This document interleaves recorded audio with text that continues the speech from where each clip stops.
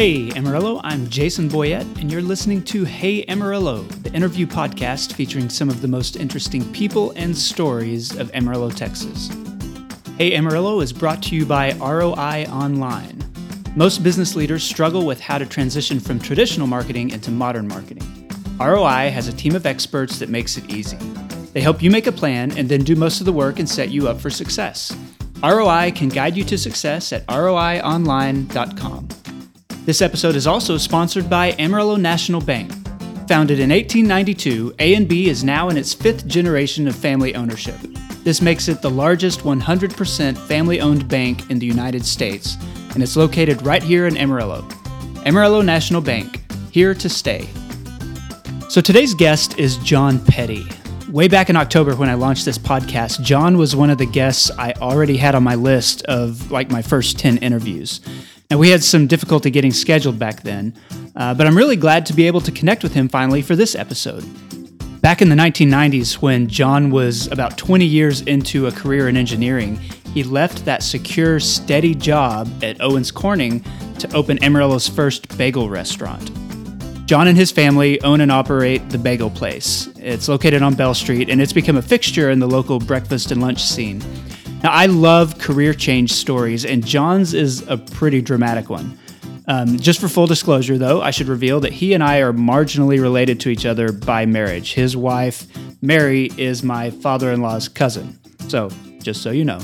Here's John Petty of The Bagel Place.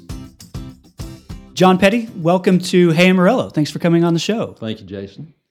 I want to talk about Bagel Place. I want to talk about sort of the process of starting that and what you're still doing. But I'd like to go back even further and just kind of talk about how you ended up here in Amarillo from the beginning. Well, I went to school in Panhandle and started college at Amarillo College and finished at WT. And my second year of college, I moved here with a guy from Groom, and we roomed together till he married. And anyway, I married a short time after that, and been here ever since. What did you study in college? Well, I studied several things. I started out as math. I stayed in math a year, and then I went to systems computers, and I was in that one semester, and then I ended up in business. And that's when I decided that's the way I wanted to go. And so after you graduated, what did you end up doing? Well, I actually married before I graduated, and I was out of school for a year, and I went back and finished my last year after I was married, and it was probably a good thing. I did much better, settled down a little bit, and I was at Bell Helicopter at the time that I graduated, and moved into government estimating. And I was in estimating for a number of years with Bell Helicopter, and then went into engineering. And they fortunately paid for a good part of my schooling for the engineering section of my career with Bell. From Bell, I went to that was the first iteration, I guess, of Bell Helicopter in Amarillo right. Before they not left the and current they came one. back. That was the old one. And from Bell, I went to Owens Corning in the same role as engineer. And I was with Owens almost 11 years before we opened the business.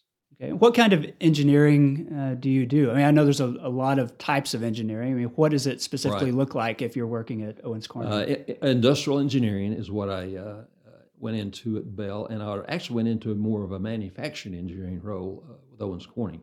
I actually enjoyed that better than the industrial. Manufacturing was problem solving and working more with the people, and that's what I enjoyed. And in the context of a fiberglass plant, I mean, are you working with the machinery there, or what are you doing? Well, actually, more of the process and the machinery and ways to cut costs, and that's more on the industrial engineering side.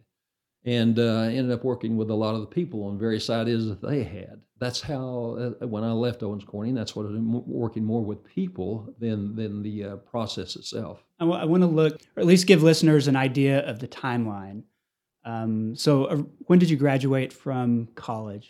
Around what time was that? It was around 74. Okay, and you spent how long with Bell Helicopter? I was with Bell 10 years. 10 years, and then about another 10 years with Owens Corning? Almost 11 years. 11 years, okay. Yes. And so 20 years, in an industrial setting, 20 years doing engineering work, and then you start something new. So tell me about that process. Well, I had always wanted my own business, and one spring, my wife and I went to Colorado Springs. We were going whitewater rafting with a brother-in-law and sister-in-law for me in Colorado Springs.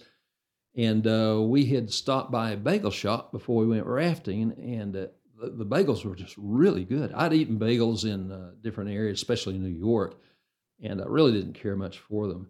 But these bagels in Colorado Springs were just, and I'm a bread eater, and these were really good. Really enjoyed them. So we did our thing in Colorado Springs, and coming back, I just kept thinking about it, and I ended up buying a book in Colorado Springs before we came back about bagels, and I read it on the way back to Amarillo. And I decided on the way back, I thought, this just might work in Amarillo, this bagel business. And Because so bagels were sort of a foreign food for people in Amarillo, you know, and absolutely. A lot of people didn't know what bagels were. like chewy donuts, different kind of donut or something. Yeah, a little tougher bread. I decided that I wanted to take a risk and try that. I thought. I wasn't sure. So for a year, my wife and I went to every bagel shop within 300 miles of Amarillo, Albuquerque, Oklahoma City, Dallas, back to Colorado Springs. We would talk to anybody that would talk to us about the bagel business. And during that process, during that year, we decided that's what we wanted to try to do. And I guess I was a little more of a risk taker than my wife. It scared her to death because we were going to have to quit our jobs. So what we decided to do, once we decided that we would open the business, we decided Mary would quit her job first and get the business going. What was she doing at the time? She was a teacher. She'd been teaching for almost 20 years. And in the process of determining how to do this, we ended up contracting with a gentleman in Arlington, Texas. We almost went with a group out of Albuquerque. But the gentleman in Arlington, he most of the bagel shop owners at that time were Jewish, and most of them were kosher. And this one in Arlington, he said, if people like it, I'll make it and I'll sell it. And I really liked his bagels. They're very much like the ones in Colorado Springs. So we contracted with him to buy his recipes and learn the business, which we did for several weeks. We were still working at our jobs at that time. From there, we started scouting out locations and putting together a business plan. I actually worked on the business plan for about 6 months. And we pretty much knew what exactly we wanted to do by the time we opened the doors. So anyway, that's how we got started. So Mary quit first, and within 6 weeks, I left my job and followed her into the business. What did your coworkers say when you said, I'm going to quit my engineering job and open a bagel restaurant? Most of them didn't give us a chance. We understood that there were some bets that we wouldn't last a year and so forth. But fortunately, I didn't hear that. I didn't want to hear the negative side. And it was very, very difficult, hard work. We put in very long hours, but it was ours. We didn't have anybody telling us what to do. So if we made it, it was because of us. And if we failed, it was because of us. It was up to us to make sure it worked. I'm interested in the mindset aspect of it because a lot of people say you're working for Bell Helicopter, you're working for Owens Corning, you've got a secure job with a big company, kind of job that people can do for years and years and retire. And you're stepping away not just from all of that safety net, but from the same type of work you've done for 20 years. Right. Everything is brand new. I mean, how did you get past the voice that said this is way too different? This is not going to work. I mean, how did you convince yourself? To me, there's things much more important than money and security. I had a desire, I had a drive to do this, to work for myself. My wife was a little more hesitant. She was really concerned, but I couldn't have done it without my wife. Mary, she was more of the recipe side, of how to do it, what to do. I was more of the business side. So it was a good mix. We worked very well together. It was frightening. There were times when we weren't sure we were going to make it, but we just started working 70 hours instead of 60, and we got through it. The first few years were difficult. And you read about new businesses, and they all tell you the same thing. Most businesses start with not enough capital. They don't have enough money to get through the hard times. Boy, those books were true. We were almost there, but things worked out, and we kept building the business, and we finally moved to where we're at now, and it's doing well. What year did Bagel Place open? 1994, September 29th. And the original location was not on Bell Street, correct? No, there was a Wiener Schnitzel at Olson and Western, and there was a building next door to that, and the building was in horrible shape, but we could not find what I felt was a good location. We ended up going into that building. I doubt that it even had 1,500 square feet. Cold in the winter and hot in the summer, but it worked. And the lease was relatively low at the time. So we opened up there September 29th of 94, and we were there almost a full 10 years before we moved into the building we're at now. Tell me about the Amarillo population sort of discovering bagel place. I mean, it's like you said, it wasn't a very common type of food around here. Right. We don't have a huge Jewish population here. How did you introduce the concept? When we opened, we didn't have a lot of money for advertising, so every morning I would take a dozen bagels to any radio station that would let me in the door and a couple of TV stations. It was free. Of course, we weren't getting anything out of it. Finally, a couple of radio stations mentioned our name at no cost other than the fact that we were taking them bagels. We had been open, I believe, 3 months when the Globe News came in and did an article on us. And it was a full-page article on the front of the women's section at the time about the bagel shop. And once they did that, it really helped. We took off. It gave us a shot in the arm that we desperately needed. And we continued growing from there. But we had to educate a lot of people about bagels. People come in not knowing anything about the process, anything about the bread. So, and then you had people come in from the East or West Coast, totally familiar with it. So that helped. But it was somewhat of an education process for Amarillo. It's hard to believe that now that people back then didn't know what bagels were, but in 1994, a lot of people were totally unaware of bagels. People in Amarillo like to talk about how loyal the community is to our homegrown businesses. You know, there are big stories about when Krispy Kreme came in, only lasted a few months because everybody loved Donut Stop. But you had a similar story, with you guys having a local bagel business, and national chain tried to come in, and it didn't really work for them either. Well, we were extremely fortunate that they came in because it frightened us, of course. I mean, you got a big franchise with a lot of money behind them. We were concerned that we would lose a lot of business to this new bagel shop. What was the name of the? I believe it's New York Bagels. Okay. And they opened out on Soncy and also on Georgia. They did a lot of advertising, and this is why I say it was so beneficial for us. A lot of people thought it was us advertising. So they would come into our shop, and so we would honor the advertisement of New York Bagels. The first 2 weeks they were open, our business dropped down 10 or 15%, but then it came right back, and we actually got busier. So they were good for us, and I never would have thought that before they opened. How long did they stick around? I think they were open a little over a year, and that was another thing. When they closed, we got even busier. So people that were going to them began to come to us. In all aspects, that bagel shop really helped us out. And it's hard to believe. You think competition is going to be bad for you, but I think in a lot of businesses, competition spurs you to improve yourself, to do better, and it increases your business if you do it right. What's something that you've learned in the process of opening your own business, of owning your own business? You know, you always wanted to work for yourself. What has been some of the biggest things that you've learned from that? You're always going to have ups and downs. You just have to learn to weather the ups and downs and be prepared for them as much as you can. Of course, we've been in business. We're in our 24th year now. So I've got 24 years of records, and I can go back and see on this particular week we were slow, and and it's strange. Every year it's almost the same thing. In other words, January is one of our slowest months of the year. When it first happened, I thought, oh no, our business is crashing. We're going to go out. And then the next year it did the same. And then I began to learn that January is just a slow month. And February the 14th, Valentine's Day, it picks right back up. Every year it does the same thing. We have been fortunate again in that since the crash in 07, 08, that has actually helped us. Oddly enough, you would have thought it would have hurt, but we have gotten busier every year since 08. And this last year, 2017, we were just barely above 2016, but I know the economic climate in Amarillo was a little slower. So I feel like we did quite well, just doing slightly better than we did the previous year.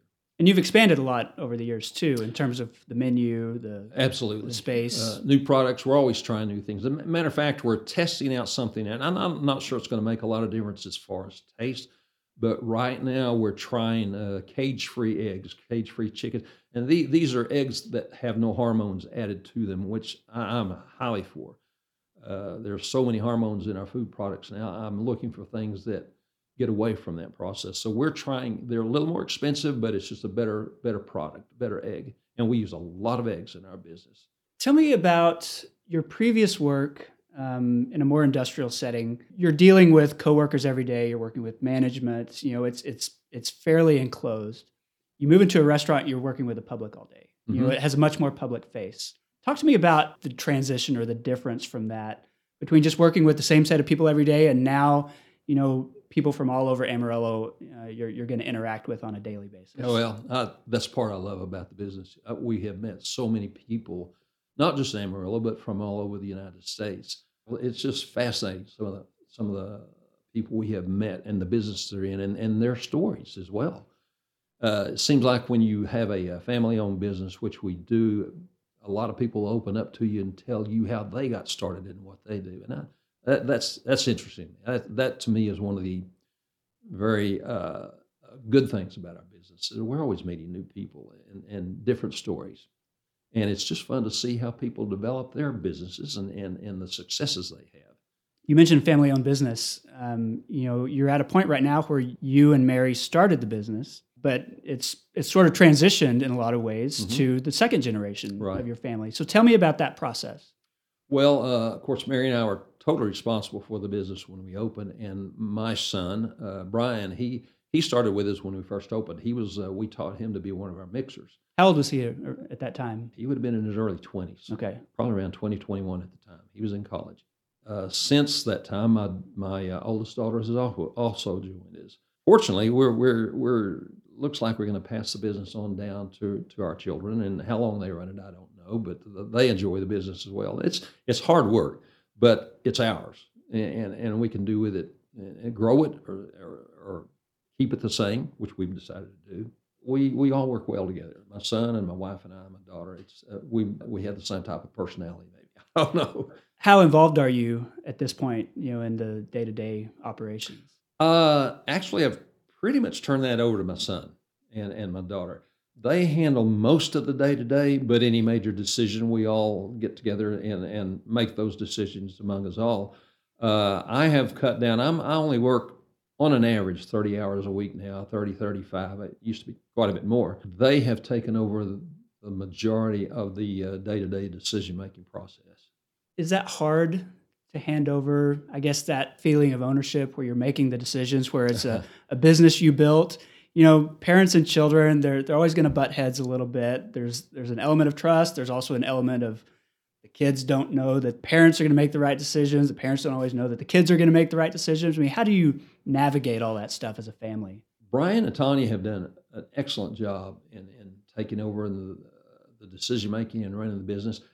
The difficult part is us being my wife and I letting go. Mm-hmm. And it's hard not to tell them, hey, you need to do this, and you need to do that. And this is how we've done it for 20 years. Oh, you absolutely. Can't do anything new. And us being older, it's sometimes a little hard for change, but they have brought in a lot of new changes, and most of them very positive. And we're still making changes. In fact, the cage-free egg thing was Brian's idea that we needed to try that. So it's a good thing. You got to have changes. You can't stay stagnant and continue to grow. So they've done a good job on that aspect of it.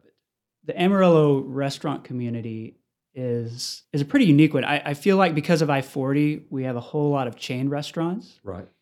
I feel like there's also a really good balance, though, of family-owned or homegrown restaurants. I mean, is there anything that you've learned sort of about the community of diners or of, you know, restaurateurs or anything here in Amarillo that you figured out over the years? Well, I believe Amarillo leans more toward the home restaurant, the homegrown restaurant. You look at a lot of the franchises that have come in that are big everywhere else, they just don't make it here. You've got things, barbecue, Tyler's Barbecue's home, Scott's Oyster Bar. These things, they're just, I think Amarillo people like the homegrown restaurant a little more so than a lot of your major cities. The major cities, I don't think there's a lot of tightness with the local people compared to a family-owned business versus a franchise. Amarillo is a little different, and I think we've seen that with Marie Callender's, one of the big barbecue restaurants. I forget the name of it out on I-40. These restaurants are big everywhere else, but they're not making it here. Yeah.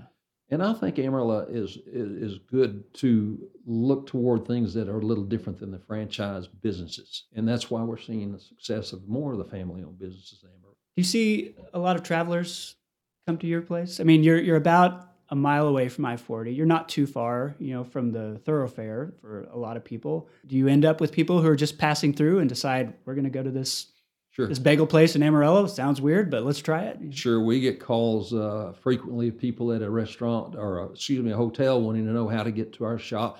They read about us on the internet, and we've got a very strong rating. And so we see a lot of people, and I say not a lot. Most of our customers are regulars. I'd say 50, 60% we see, and you get to know these folks. But then we see a lot of travelers as well. And some of them you get to know. We had a couple from England that came through 4 years in a row. I don't know what they would come to America and travel up and down I-40, and they always stopped in the bagel place and got to know them. But I haven't seen them now in 3 or 4 years, so I guess they've gotten tired of the United States. But these kind of people that are fun to get to know. But you do see people from out of town and out of state coming through looking for us, and that's a good thing. Another positive aspect of the business. After you've been doing this for almost 25 years, tell me about the Amarillo business community as a place where people can try something new, can take a risk, and open a bagel restaurant or whatever they want to do. Did you feel like this was something that you could have done if you lived in Dallas or someplace else? I mean, is the success you had, is it unique to here? With what my wife and I knew, I don't think we could have made it anywhere else. Maybe a town similar to Amarillo, and the reason I say that, we were not restaurant people, and so we had to learn as we went. And when we first opened, we got help from Village Bakery. They helped us some. One of our food suppliers just came in and gave us some tips and kind of gave us a lot of guidance. And these kind of things were invaluable at the time. We could have made a lot of major mistakes without some of the guidance from people that had been in the business. I don't think you'd see that in larger towns. So we have tried to pass that along as well. If we see somebody that asks for our help, we are more than willing to give them help where we can. That helped us get through a lot of tough times that would have been a lot worse since we didn't know a lot of what we were doing. Like I say, we were learning as we went. Well, talk to me a little bit more about that. I'm interested in business owners helping other business owners. You said the Village Bakery, was helping you as you guys got started. Right. That your food supplier was helping. It's not like you're viewed as competition, and we don't want this bagel bakery to succeed because they might take away from what we do. The community sort of has become a larger family with one business owner helping another business owner. Is that something that you've seen? Oh, yes, and it's not to a great extent. There's another bakery that just opened in the last couple of years here in Amarillo, and slight competition does, but we gave them some minor assistance. Just little things like El Bracero's next door. We work with them. If they run out of something, if we have it, we'll let them. We'll loan that to them. They don't have any bagel dishes or anything, do they? No, but a lot of people think restaurant next to a restaurant is competition, but it's really not. We work off each other, and I think it's helped both of us.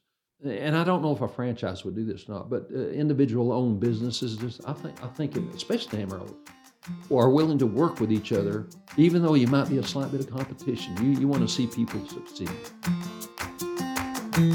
If you've listened to more than a few episodes of this podcast, you know the best guests are the storytellers. They're able to just hook you in, and it comes naturally.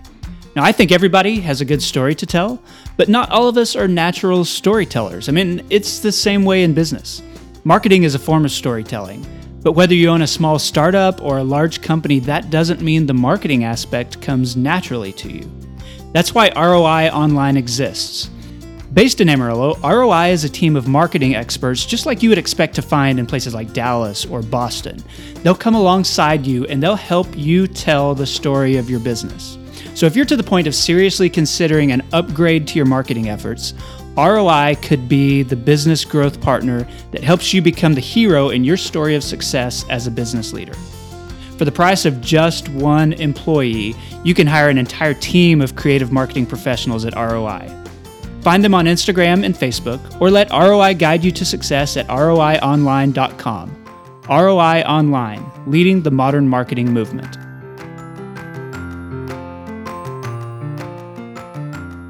This episode is also sponsored by Amarillo National Bank. So here's a fun story about getting a mortgage. When we were selling our house last fall and planning to move, I knew we would get our mortgage from A&B. That's just what we do. We'd already had a mortgage with them since 1997 or so. But before we put things in motion, I checked mortgage rates with one of those online mortgage clearinghouse places. And that was a big mistake. As soon as I gave them my info, I started getting calls from all over the United States, from Delaware, New Hampshire, Nebraska. I got multiple calls a day. I should have known. The rate we got at A&B was just as good as any of those that they were offering. Our loan officer, Tracy, was not ridiculously annoying. She was great. She answered our questions. She helped us navigate an offer that didn't go through. She was fast and professional, and like I always expect with A&B, the customer service was over the top. And that right there is why Amarillo National Bank is the largest mortgage provider in this area. I do not hesitate to recommend them. They've been around 125 years, and they're not going anywhere. Amarillo National Bank, here to stay. Okay, we're back with John Petty, the founder with his wife Mary of Bagel Place.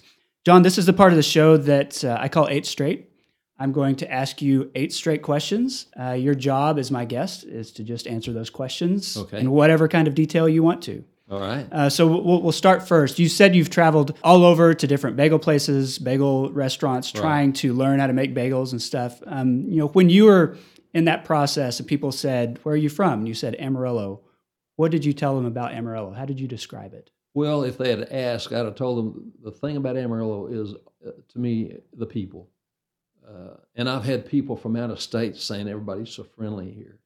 And people that have moved here, especially from the Northeast, say that's the thing about Amarillo. People are so friendly. And I think that's one of the very positive aspects of Amarillo is the people. If you look at the overall population of the city, it's a great place to bring a family up. This is a question I've not asked of anybody before, but what is your favorite flavor of bagel? Right now, it's the everything, which has sesame, poppy, and sunflower seeds on it. And I like to get that bagel and almost burn it and put vegetable cream cheese on it. That's one of my favorite snacks. What's the most popular one that you sell? Well, I'd have to say the plain, but plain is plain. We've got so many flavors. I very seldom eat a plain bagel. Blueberry, strawberry, snickerdoodle, and if you want something with a little bite, the jalapeno bagel, cheddar cheese. There's just so many options and flavors, but I usually get stuck on a flavor and stay with it for quite a while. I used to be on the jalapeno, but I switched to everything here probably within the last several months, and that's what I've been on. And then how many months will you give the everything bagel before you transition to another one? Well, I'll always go back to it some, but I've been switching over to the snickerdoodle here recently once in a while. So I may be going over to that one. Other than your own restaurant, what's your favorite place to eat in Amarillo? Oh, there's a lot of good places here in Amarillo, and believe it or not, none of them are franchise restaurants. I mentioned Tyler's Barbecue. There's a little Mexican food restaurant off of I-27 called La Capana, Jorge's, El Bracero next door. A lot of these, I guess they're all favorites, and they're all different. Even though several of them are Mexican food, they all have their different specialties, and that's one of the things I like about Amarillo. What does Amarillo have too much of? Road construction. I've heard that before. Yeah. To be honest with you, I think right now we have slightly overbuilt on the little strip centers where you have little strip centers for lease the stores. It appears to me that the developers all had the same idea at the same time. A lot of the strip centers look nice, but I can't imagine there being that many businesses wanting to open up right away to fill these. I think in time they'll be fine, but I think we may have overbuilt a little bit on the strip centers for the time being. What does Amarillo not have enough of? Seafood restaurants, mom and pop type seafood restaurants. We are lacking a little bit in that area. We're not a real seafood kind of place. Right. So, our proximity to the ocean may give little people distance pause. from the coast. But another thing, in fact, my wife and I were just talking about that this morning, are things to do for the middle school and high school students. We lack some entertainment for these kids, and I wish we had more. I don't know what, just minor things like a little place. I'm not sure what they call it, a playground next to United at 45th and Bell just opened up, and it's for mostly the young kids. But it's just things like that we need more of, options for young kids to be involved in. And I think there's a little bit of that coming. I know there's some new development in the Town Square area, Right. bringing in a big entertainment franchise that will include movies, bowling, ropes course, all those kinds of things, that younger kids can do. But yeah, I think you're right that we're in that place where maybe the population is not quite big enough for these larger chains Right. to come in and justify it, but we're getting close. But if the people will support the ones that are coming in, it will encourage others to come in. Yeah, I think that's true. When was the last time you visited Cadillac Ranch? 2 years ago, Christmas. Were you bringing visitors to town to show it to them, or did you go on purpose? Well, that's kind of a story in itself. We always have our family Christmas, and we always try to do games. And 2 years ago, we had my wife and I, Mary, and it was her idea. We hid little messages around town, and the major gift that we gave our children was at the end of these messages. So they would have to go to a particular place, find the message, see where it's sent them to next. And Cadillac Ranch was on that list of messages, and the final gift or the final message was, of course, at our home. But that's when we were at Sort of a Cadillac scavenger Ranch. hunt kind of thing. Scavenger, exactly. So you had to hide something at Cadillac Ranch and hope that Right. some random stranger going down I-40 didn't find your message and spray paint over it? Or It was the middle of winter and it was cold. We didn't have to worry too much about people digging in around there and finding traffic our was message. low. What's your favorite local arts organization? Little theater. We try to go as often as we can. We have some tremendous talent here at Amarillo. Amarillo Little Theater is able to use that talent for their plays, and we have enjoyed so many plays through the theater. And of course, it doesn't hurt that we've got grandchildren invested in the Little Theater, so that helps us go to a lot of the kids' shows too. And a lot of times those are just as good as the grown-up shows. Absolutely. I know this is going to be a hard question because you're a business owner, but if you had to choose, would you go Pack-A-Sack or Toot and Totem? I'd go Toot and Totem, again, because it's local. I don't have any preference either way, but Toot and Totem's local, so I'd stay with it. Okay, and John, that concludes the 8 Straight. So I just want to close by asking for your local Amarillo-related endorsement. What's something that you would want people to know about? Oh, gosh, there's several things. We have not gotten involved yet, and I don't know that we will, but there is a new pediatric hospice that has opened in North Amarillo, and we have begun through the business some minor support to that hospice. Things like that. From what we know of this hospice, it's something unique. There's one other, I believe, in Norway or Sweden, and this is a second that we're aware of that we've been told of. I would endorse that organization. What's the name of it? You know, I knew you were going to ask me that, and I cannot tell you. It's at the old bed and breakfast where Oprah Winfrey stayed when she was here, and I can't tell you the name of that. We have not been out there yet, but I know they need some help on some various things. We have begun to support that through donations from our through the business at this time. Do you know how did we end up getting a hospice where there are only 2 in the world and the other one's in Norway? How is it in Amarillo? Somebody's very innovative and very astute to the needs in Amarillo. That's a unique endorsement. I Well, appreciate knowing about it. I know nothing about that, so I'll have to look it up. Most people don't. Okay, well, John Petty, thank you so much for being my guest on the show. I You're appreciate welcome, it. Jason. Thank you very much, sir. And that concludes this episode. Thanks to John Petty for being this week's guest. Go check out Bagel Place on Bell Street. Go to bagelplace.net or at Bagel Place on Facebook. The pediatric hospice John was just talking about is a nonprofit called Home of the Open Heart. You can find more information about it at openhearthospice.com. Learn more about this show by going to heyamarillo.com. We'll have a new episode every Monday evening, and you can listen to it everywhere you listen to podcasts. Tell your friends. Find out more at Hey Amarillo on Twitter and Facebook. And I want to say thanks again to ROI Online and Amarillo National Bank for sponsoring the show. Thank you for listening. My name is Jason Boyette, and I'll see you next week.